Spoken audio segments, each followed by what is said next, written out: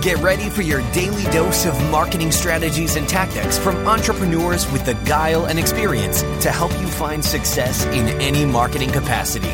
You're listening to Marketing School with your instructors, Neil Patel and Eric Siu.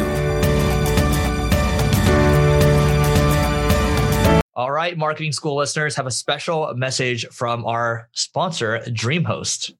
If you want to rank higher on Google, you want to make sure your website loads super fast. Check out DreamHost. Not only is their solution super affordable, it'll make your website load faster, and they have amazing tools and support for your business to ensure that you grow and succeed. Welcome to another episode of Marketing School. I'm Eric Siu. And I'm Neil Patel. And today we're going to talk about the truth about content marketing and success. So the truth is, everyone here is trying to come up with viral content or write that one-hit wonder. The truth is, that viral piece of content isn't going to perform that well in the long run.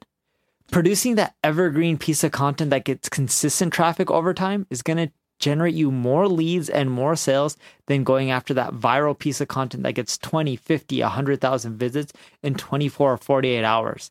Yet everyone keeps trying to produce viral content when it's not the key to generating more leads and sales. Yeah, I remember just over the weekend, I was watching an episode of Shark Tank, and this guy made like a new broom. I forgot what it's called. But my God, this guy, like, they went viral, quote unquote, and then they got like 110 million views, video views, and they couldn't capitalize on it because they didn't have enough inventory. And so that's what happens. Like, you know, when you go viral, it's like easy come, easy go, and then like you kind of have to build up not even easy come, because viral is hit or miss, and it's so hard to get it. It's like less than a 1%. Sometimes it can be hard come, easy go. Yes. Yeah. So yeah.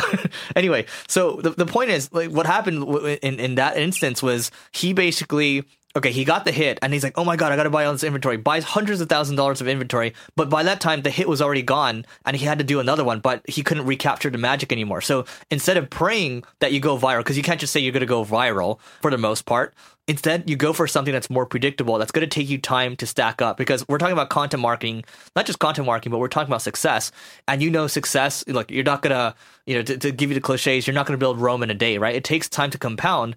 But once you get one channel working, then you start to go omnipresent, like Neil and I are talking about or have been talking about. And then that way you're able to truly compound your growth and really build an engine that's defensible. Yeah. And the thing with content marketing is, look at what's driving consistent traffic to your competitors. Look at tools like Ahrefs, SEMrush, put in your competitor URLs in there, BuzzSumo, whatever you want to end up using.